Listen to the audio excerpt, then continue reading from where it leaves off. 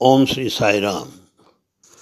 ప్రశాంతి సందేశ్ 152వ భాగమునకు స్వాగతము, సుస్వాగతము. నమ్మకం చాలదు, అది ఈనాటి అంశము. ఒక్క నమ్మకమే చాలదు. ఈ విషయం పైన కొంత మనం ముచ్చటించుకుందాం. ధార్మిక చింతన, ధార్మిక జీవనం మనలో పరిపూర్ణమైనటువంటి మార్పుని ఆశిస్తుంది. కేవలము నమ్మకము మాత్రమే కాదు. అసలు ఒట్టి నమ్మకం ఎలాంటి మార్పుని తీసుకురాదు. ఈ నమ్మకం అంతా కేవలం మన మనసులో ఒక జ్ఞాపకంగా మిగులుతుంది. మన హృదయాన్ని తట్టి లేపదు. మన యొక్క చర్యలలో మార్పు తీసుకురాదు ఒట్టి నమ్మకము. జీవితంలో ఒక గుణాత్మకమైన మార్పు, క్వాలిటీ తీసుకురాలేదు ఒట్టి నమ్మకమే. అంతేకాదు, ఒక మహాజ్ఞానిగా, ఒక అనుభవ విజ్ఞానిగా ఒక్క నమ్మకము మార్చలేదు. ఒక తాత్వికుడుగా, ఒక జ్ఞానిగా, ఒక ధ్యానిగా నిలవాలి అంటే ఒక్క నమ్మకము చాలదు. అందువల్ల గురువులు ఏమంటూ ఉంటారు? మీరు కేవలం నమ్మితే చాలదు, అర్థం చేసుకోండి, మీ అవగాహనకు అందాలి నేను చెప్పే బోధలు అని ప్రతి గురువు కూడా ఆశిస్తూ ఉంటారు. గురువు యొక్క ఉపదేశములు, ఆదేశములు మనలో అంతరాంతరాలలో ఒక విప్లవాన్ని కలగజేస్తాయి. అప్పటిదాకా ఆనాటి వరకు ఉండేటువంటివి అన్నీ కూడా తొలగిపోవడానికి ఒక మహా విప్లవము మన అంతరాంతరాల్లో ప్రారంభమవుతుంది. కేవలం అదొక నమ్మకం అయితే చాలా తేలిక. పైగా కేవలం గుడి నమ్మకం మనని మోసం చేస్తుందేమో కూడా. బుద్ధుడిని నమ్మాం, మహావీరుని నమ్మాం, కృష్ణ భగవాను నమ్మాం, యేసుప్రభువు నమ్మాం. కానీ ఆ నమ్మకం మనలో ఏ మార్పు తీసుకొచ్చినట్టు లేదు. కనుక నమ్మకం కాసుమా మన అంతరాంతరాల్లో మన ఆత్మను తట్టే విధంగా, ఆత్మానుభవం కలిగే రీతిగా ఒక విప్లవం మనలో రావాలి. కేవలం నమ్మకం కాదు, సత్యాన్వేషణ సంబంధమైనటువంటి కలగాలి. ఆత్మానుభవానికి దారి తీయాలి. జీవిత ఆదర్శమేమి, ప్రేమ ఏమి, వాటికి మూలములేమి, వాటిని గుర్తించేటువంటి తర్కము, విచారణ, ఇవన్నీ కలిపితేనే మనలో వచ్చేటువంటి విప్లవము అని తెలియజేస్తున్నాను. విప్లవము అంటే అంతఃశోధన, ప్రేమ వైపుగా, సత్యము వైపుగా, ఆత్మవైపుగా జరిగేటువంటిదే ఈ అంతర్విప్లవము.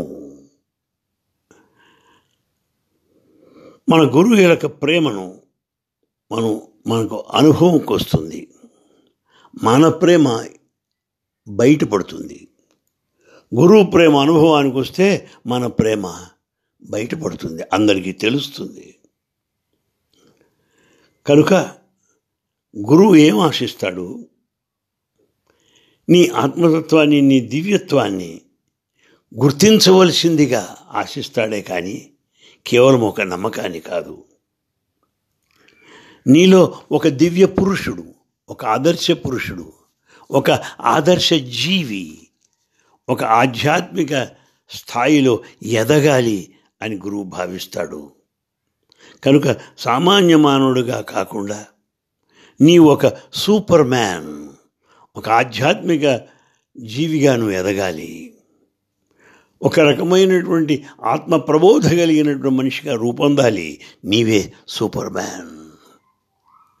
ఎవరైతే ఇటు ఆత్మజ్ఞానం కలిగి ఉంటాడో అతనే సూపర్ మ్యాన్. చూడండి, కేవలం నమ్మకాలు ఏం కలుగజేస్తున్నాయంటే, నేనేదో సాధించాను, నేనేదో అయిపోయాను అనేటువంటి భ్రమలో ఉంటుంటాడు. ఎలాంటి కష్టపడకుండా, ఎలాంటి శ్రమలు పడకుండా నేను క్రైస్తవుడిని అని భావిస్తాడు పాపం.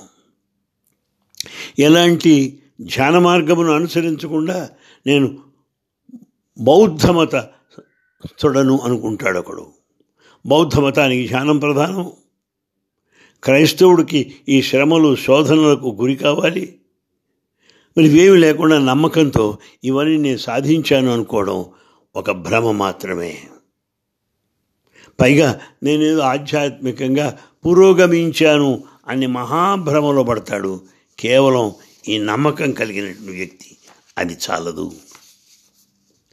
గురువు ఏం చేశాడు? ఈ గుంపులోంచి మనం దూరం చేశాడు. ఈ ప్రాపంచిక దృష్టి కలిగిన వాళ్లకు, ప్రపంచ సంబంధమైన వ్యామోహం వ్యాపకములు కలిగిన వాళ్ళ నుండి మన గురువు దూరం చేశాడు. ఆ రకంగా రక్షిస్తున్నాడు. చివరికి మనం గురువుకు కూడా దూరంగా ఉండవలసిన స్థితి వస్తుంది. అవతారమూర్తులు ఈనాడు ఎవరూ లేరు. రాముడు కానీ, కృష్ణుడు కానీ, యేసుక్రీస్తు ప్రభువు కానీ, బుద్ధుడు కానీ, నానక్ కానీ, షిరిడీ బాబా కానీ, ఆఖరి సత్య సాయిబాబా గారు కానీ ఎవరూ మన మధ్య భౌతికంగా లేరు. వాళ్ళ నుండి దూరం అవటానికి కూడా మనం సిద్ధపడాలి. అంతేగాని బాబా గారు లేరండి, ఇక్కడ లేరు కదా, మాకు దూరం అయిపోయారు కదా, అర్థం లేని మాట. గురువుకు దూరంగా ఉండేట్టుగా మనని సిద్ధపరుస్తాడు గురువు. మనం ఏకాంతంగా జీవించడం నేర్చుకోవాలి. ఏకాంతం అంటే ఆత్మదృష్టి. అంటే 10 మందిలో ఉండకూడదనో, గది తలుపు వేసి కూర్చోమని కాదు ఏకాంతం అంటే. ఏకాంతం అంటే ఆత్మదృష్టి. సంఘంలో ఉన్నప్పటికీ, కుటుంబంలో ఉన్నప్పటికీ మన దృష్టి అంతా ఆత్మ వైపునే. పని పాట చేసుకున్న తల్లికి పిల్లవాడిపోయిన దృష్టి ఎలా అయితే ఉంటుందో అదే రీతిగా మన దృష్టి ఆత్మవైపుగా ఉండాలి. సంఘంలో ఉన్న, కుటుంబంలో ఉన్న, సంసారంలో ఉన్న. అది ఏకాంతము. ఆ ఏకాంతంలో ఉండే సౌందర్యాన్ని, అందులో ఉండే ఆనందాన్ని, అందులో ఉన్న అనుభూతిని అనుభవించాలని కోరుకుంటాడు గురువు. అసలు ఈ ఏకాంతాన్ని మించిన మతము లేదు, ధ్యానము లేదు, అంతకన్నా విలువైంది లేదు. ఏకాంతం అంటే ముందే చెప్పాను, ఒంటరిగా ఉండటము కాదు. ఒంటరితనము వేరు, ఏకాంతము వేరు. ఒంటరితనం నీకు నువ్వు తెచ్చుకున్నది. ఏకాంతం అనేది నీ సాధన. ఎప్పుడు ఆత్మదృష్టిలో ఉంటావు. ఎక్కడున్నప్పటికీ, జనంలో ఉన్నప్పటికీ, బజార్లో ఉన్నప్పటికీ, కుటుంబంలో ఉన్నప్పటికీ, మార్కెట్లో ఉన్నప్పటికీ ఆత్మయే నీ దృష్టిలో ఉంటుంది. అది ఏకాంతము. అందరూ నిన్ను దూరంగా పెడితే అది ఒంటరితనం. నీ నోటి మాట వల్ల కానీ, నీ బుద్ధి వల్ల కానీ నువ్వు ఒంటరివాడైపోతావు. అది ఒంటరితనం. అది ఆధ్యాత్మికం కాదు. నేను చెప్పే ఏకాంతం అంతకంటే గొప్పది. కనుక గురువు కూడా ఆఖరికి మన మార్గానికి అడ్డురాడు. నువ్వు ఏ సాధన చేస్తే అది చెయ్యి.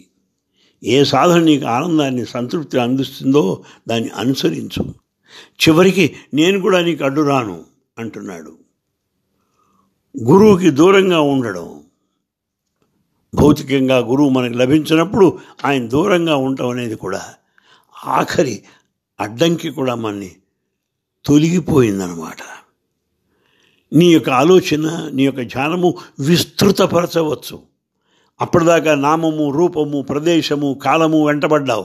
Time, distance, name and form, వీటి కట్టుబడి వెంటబడి తిరుగుతున్నావు. ఎప్పుడైతే గురువు భౌతికంగా మనకు లభ్యం కాలేదో అప్పుడు ఆ ఆటంకం కూడా తొలగిపోయింది. మనకు కావలసిన ధైర్యాన్ని అందిస్తాడు గురువు. ఆఖరికి ఆయనకి భౌతికంగా దూరంగా ఉండటానికి కూడా ధైర్యాన్ని ఇస్తాడు మనకి. ఆ ఏకాంతంలో ప్రవేశించడానికి ధైర్యాన్ని ప్రసాదిస్తాడు. మనం ఎప్పుడు కూడా కేవలము ప్రాథమిక దశలోనే ఉండాలి అని ఏ గురువు కూడా ఆశించడు. తనంతవాడైపోవాలి. పురుషోత్తముడు, నరోత్తముడు, కృష్ణార్జునులు వాళ్ళు. అర్జునుడి యొక్క నామం, మరొక నామం కూడా కృష్ణుడే. కృష్ణుడే అర్జునుడు, అర్జునుడే కృష్ణుడు అయిపోయినారు. అదే రీతిగా ఏ గురువు అయినా తన శిష్యుడు తనంతవాడు అవ్వాలి అని ఆశిస్తాడు. అందువల్ల అలా కాకుండా ఉంటే ఇతర గురువుల్లాగా నిన్ను మోసం చేస్తూ ఉంటాడు. ఆధ్యాత్మికంగా నిన్ను మోసపోయేట్టు చేస్తాడు. నీకు ఒక బంధాన్ని కలగజేస్తాడు. నిన్ను దాస్యానికి గురి చేస్తాడు. కానీ సద్గురువు ఆ పని చేయడు. తనంత వాడు అవ్వాలని కోరుకుంటాడు నిన్ను. కనుక నిజమైనటువంటి శిష్యుడు ఎవరయ్యా అంటే తాను తన గురువు అంత వాడవడం. దీనివల్ల గురువు పట్ల గౌరవం లేదని కాదు, అత్యంతమైన ఉన్నతమైన ఆదర్శమైన గౌరవమే గురువు అంత వాడవడం. గురువు దేని కొరకు ఎదురు చూస్తున్నాడో నువ్వు అంతవాడి అవుతున్నావు. అంతకన్నా ఏం కావాలి కనుక చెప్పండి, ఒక్కసారి ఆలోచించండి. ఇంతకీ ఏం చేశాయి ఈ నమ్మకాలు? ఒక క్షణం ఆలోచించండి. రక్తపాతాన్ని దారితీశాయి. వీరి నమ్మకం వేరు, వారి నమ్మకం వేరు, కొట్లాడుకుంటారు. జనంలో విద్వేషాలను రేకెత్తిచ్చాయి. కనుక ఒక సూపర్ మ్యాన్, ఒక జ్ఞానిగా, ధ్యానిగా, ఆధ్యాత్మిక జీవిగా ఎదగాల్సిన వాడు దానికంటే గొప్ప స్థితి లేదు. అది లేకపోగా చివరికి మానవుడి కంటే, మానవ స్థాయి కంటే దిగజారిపోయాడు, సబ్ హ్యూమన్ అయిపోయాడు. అతని ఆధ్యాత్మిక జీవనం సాగిస్తున్నాడని ఎలా అనగలం? ఎప్పుడైతే నిన్ను నీవు వెతుక్కుంటున్నావో, అంటే ఎప్పుడైతే నీ ఆత్మను గురించి తెలుసుకుంటున్నావో, అప్పుడు నువ్వు గురువుని అనుసరించినట్టు. ఆత్మయే గురువు. నిన్ను నువ్వు ఇంకా గుర్తించలేదన్నమాట. గురువు నీ యొక్క అన్వేషణకు, నీ విచారణకు సహాయపడతాడు.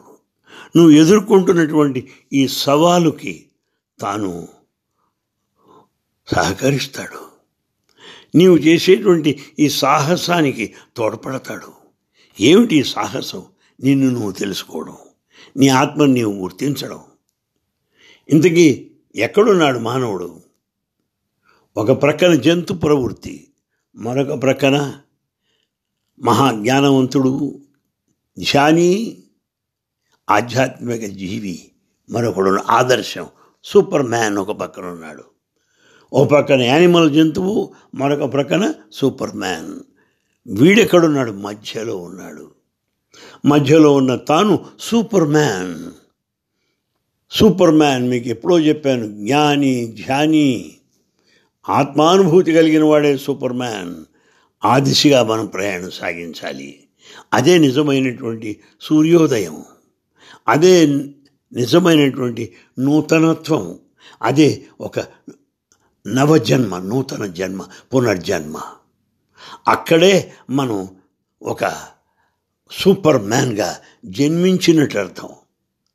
కనుక నిజంగా మనలో ఉన్న జంతు లక్షణాలు మనకు తెలియవా? ఈ పగ కానీ, ద్వేషం కానీ, కోపం కానీ, ఇవన్నీ జంతు లక్షణాలు మనకు తెలుసు. మనలో ఉన్న జంతు లక్షణాలు మనం గుర్తించినప్పుడు మనలో ఉన్న దైవ లక్షణాలు మనం గుర్తించలేమా? ఎందుకు గుర్తించలేము? గుర్తించగలుగుతాం. గుర్తించే స్థాయికి రావాలి. దైవ లక్షణాలు గుర్తించాలి. కనుక కేవలం ఒక నమ్మకం చాలదు, అది సహకరించదు. ఏదో కర్మ మార్గంలో, ఏదో యాక్షన్లో నువ్వు ప్రవేశించాలి. ఒకటండి. ఏమిటది? మనలో ఉండేటువంటి హీనమైనటువంటి ఈ లక్షణాలు పూర్తిగా పోవాలి, చావాలి. అధమ లక్షణాలు చావాలంతే. మనలో ఉన్నవన్నీ కూడా అధమ లక్షణాలు, జంతు లక్షణాలు చావాలి. అక్కడ నుండి ప్రేమ, సత్యము, జాలి, కరుణ, సృజనాత్మకము, క్రియేటివిటీ జన్మించాలి. జంతు లక్షణముల మరణముతో దైవ లక్షణములు జన్మించాలి. జాలి, కరుణ, సత్యము, ధర్మము, శాంతి, ప్రేమలు జన్మించాలి. కనుక భవిష్యత్తులో మనం చేయవలసింది ఏది అంటే, భగవంతుడు ఎవరు అంటే నా ఆత్మయే. కాన్షియస్నెస్, నా చైతన్యము నుండే భగవంతుడు ఆవిర్భవిస్తున్నాడు. ఆ చైతన్యమే భగవంతుడు. ఆత్మయే భగవంతుడు అన్న స్థితికి రావాలే కానీ వెలుపల ఎక్కడో ఏ రూపంలోనో ఏ పేరుతోటో ఉన్నాడు అనేది కాదు సుమా. ఆత్మ చైతన్యమే భగవంతుడు, నీలోనే ఉన్నాడు అనేటువంటి స్థాయికి ఎదగవలసిన అవసరం ఉన్నది.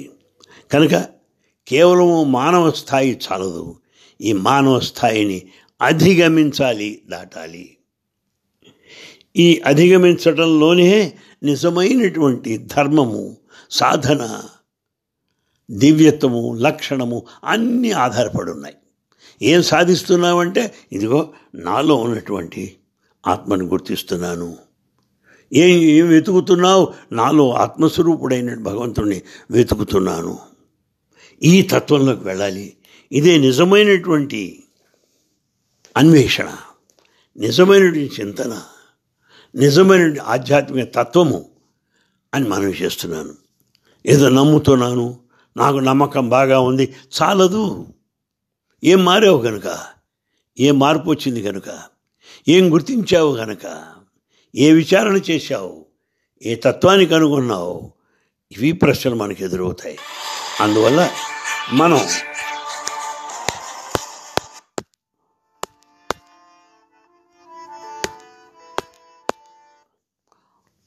మనం ఒట్టి నమ్మకాన్ని పట్టుకొని పాకులాడకుండా మనలో ఉండేటువంటి పరిణామానికి, అంతఃశోధనకి, ఏకాంత జీవనానికి కోరుకుందాం, భగవంతుడిని అనుభవిద్దాం. సాయిరాం.